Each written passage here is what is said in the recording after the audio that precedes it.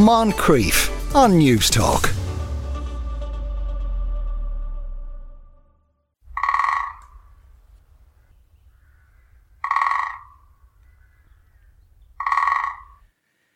Yes. What was that? No, it's not one of those quizzes, guess the sound. Pole-wrecking woodpeckers. It's not a tongue twister, but a problem faced by the ESB as woodpeckers have been damaging electricity poles and causing power outages. So why are the birds choosing poles over natural trees? Niall Hatch, who's Head of Communication and Development at Birdwatch Ireland, joins us now. Niall, how are you? I'm very good, thank you. So tell me this. First of all, maybe our listeners and people out there aren't as ignorant as I am, but I didn't actually think there were woodpeckers in Ireland. So clearly there are. Well, it's only a very recent phenomenon. So up until about 15, 20 years ago, you would have been absolutely correct to say that, because although woodpeckers are very common across Britain, across all of continental Europe, indeed across much of the world, apart from Australia and Antarctica, there were none present in Ireland, apart from the occasional accidental visitor. However, around 2005, around that kind of time, we saw a natural colonisation of a species called the great spotted woodpecker, which is the most common species of a woodpecker in Britain.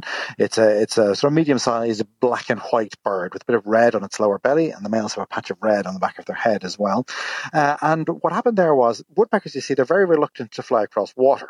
They just don't like to do it. But the population was increasing so much in Britain, particularly in England and Wales, that there was nowhere for the young woodpeckers, the juveniles, to go. They had no hope of getting a territory, we think. And so some of them, they would have been able to see the Wicklow Mountains in the distance, perhaps from Snowdonia, that kind of area. And so they were able to then fly across the Irish Sea and take up residence there in Wicklow. And at the same time, a second population of the same species flew from Scotland across to County Down and started there. And since then, slowly but surely, these birds have been meeting each other, have been breeding, have been spreading, first into neighbouring counties, and now are being found with records from it seems, most counties across Ireland, and increasing. So it's a bird that people didn't know about here in Ireland until very recently, but they found it to their liking. They're sort of exploiting a niche that no other bird is using, and so it seems set that they're here to stay now. Right. And just often when we hear about, migrations of birds and animals in general changing, it has to do with climate change. But that isn't the case here then. It's slightly overpopulated in England, so they're looking for pastures new, basically. Yes. So with a lot of the work that we do in Birdwatch Ireland through our survey work, we are seeing the impact of climate change on many species of bird, especially the migrants that go to Africa. This would seem to be a case where actually climate change isn't involved. I mean, who knows? If you look what's behind the population increases in Britain and elsewhere, it could be maybe indirectly climate related. Maybe other competitor species have suffered, but that's just speculation.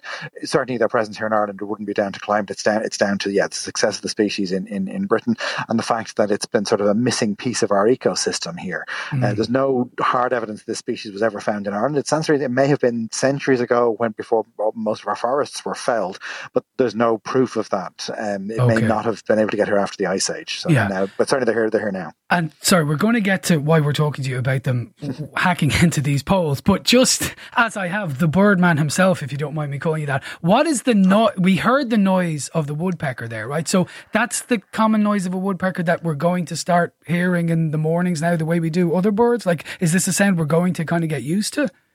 Yes, and I live in North County Wicklow, and it's a sound that I now hear as part of the dawn chorus each spring near to me. So it's a sound that you would normally hear from sort of March, April, May, that kind of time. Right.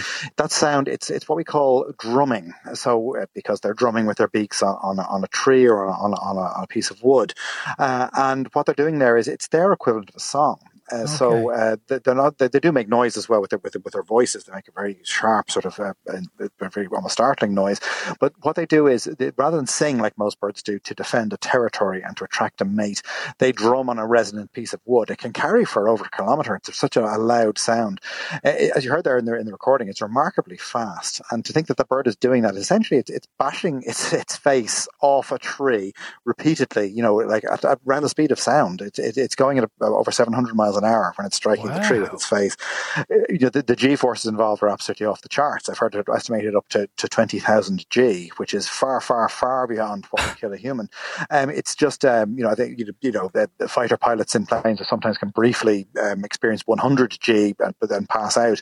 Whereas these birds, it's thousands more than that. Wow. And they have amazing sort of shock absorbers in their necks. They have their brains are surrounded by this really good shock absorbing fluid, so they're able to do that very, very well. So that's the sound you are hearing there.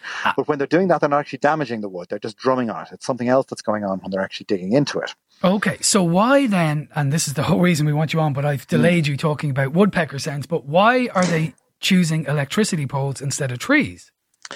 What they're doing with electricity poles is, they excavate wood for two main reasons. So the drumming is to make the sound, but what they do then is they excavate beetle larvae, so the grubs, like woodworm essentially, that's what their favorite food, and they can drill those out from the trees. Their beak is so sharp. But also what they do is they excavate nesting holes. So they actually make a cavity in the trunk of a tree. They'll drill into it. They'll take out the material from inside, and it's be quite a large cavity, and that's where they lay their eggs. Now, for them, it makes lots of sense. It's very protected. It's very warm. It's very safe from predators. So from that point of view, it makes a lot of sense. Why would they choose to do it with electricity pylons? Well, the thing is, these birds are very common in Britain and across the continent, where they've been doing this for as long as there have been electricity pylons. But I think part of the issue here in Ireland, where maybe it's a bit more of a problem, we have far fewer trees in Ireland than those countries do. We have amongst the lowest level of tree cover in all of Europe. It's only about 11%. The vast majority of that is non-native spruce plantation, which isn't great nesting area for woodpeckers. They will use it a little bit, but it's not their prime nesting habitat. They want mixed broadleaf and slightly coniferous woodland, and sort of the native sort of forest in Ireland that's very few and far between these days. So, and even within those forests, they like to find a dead or dying tree that has decaying or hollow wood they can more easily excavate. And we have very few of those trees in Ireland because they're usually, as soon as they show any sign of disease or deterioration, they're chopped down. So what these birds are doing, they're seeing the electricity pylons as basically, to them, it's a big, lovely straight dead tree trunk, which I suppose when you think about it is exactly what it is. And to them it seems like an ideal place to nest. And as well, I guess, because most of our pylons are quite exposed, you tend to have them maybe in the middle of a field or out in the open, it means that there's nowhere a predator can ambush them or sneak up on them from. And also because a lot of them are covered in resin or creosote or similar substances, tars and things on them, it stops predators like pine martens from climbing up and getting into the nest. So I can see why, from the bird's point of view, it makes a lot of sense to nest there. But unfortunately, in doing that, they also weaken the structure, and then in a storm, sometimes it can blow down and cause disruption, which is a problem. Yeah, and this is why this story was in the news today, because they're causing havoc in Wicklow, I understand, with ESB poles. Now, you're not from the ESB, but that's your understanding as well. They're causing havoc to electricity supply with these G-force-like drummings. Well, yes, so the excavation for the nesting were more so than the drumming, which is just a sound thing that actually doesn't cause any damage. But I've seen them nesting in electricity pylons, actually very close to our own East Coast Nature Reserve, just in Newcastle in County Wicklow. They've nested there right in one of the poles. The thing is, this is there's been solutions found to this in many other countries in the world, including in Britain, where this species is far more common than it is here. We're still only talking a few hundred pairs. Where over there they would have tens or even hundreds of thousands of pairs of these. And yet they manage to cope fine with the electricity supply. I think what you see in many cases is switching to other materials. So you see sometimes metal or concrete poles, or you see areas where there are trees which are not natural trees, live trees, which are more attractive to these birds and better suiting their needs.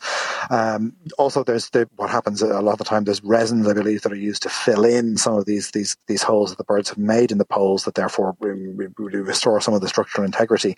So it's just something. I think it's something that the electricity supply people here in Ireland haven't had to deal with before, whereas their colleagues in other countries have had a head start of over a century on this. So the lessons are learned. Yeah, and they might have to deal with a bit more of it. Niall, really quickly, have you ever heard or seen the children's book Peck, Peck, Peck about a baby woodpecker and his mother? I must admit I haven't. It sounds really good. It's beautiful, and every page has more and more pecks in it. So if you have a 2 or 3 year old in your life you want to start reading to, I highly recommend Peck, Peck, Peck by Lucy Cousins. Sorry for going down that rabbit hole with you. It's been fascinating to talk to you about woodpeckers. That's Niall Hatch, Head of Communications and Development at Birdwatch Ireland. Niall, thanks a lot. Thank you so much. Moncrief, weekdays at 2 p.m. on News Talk.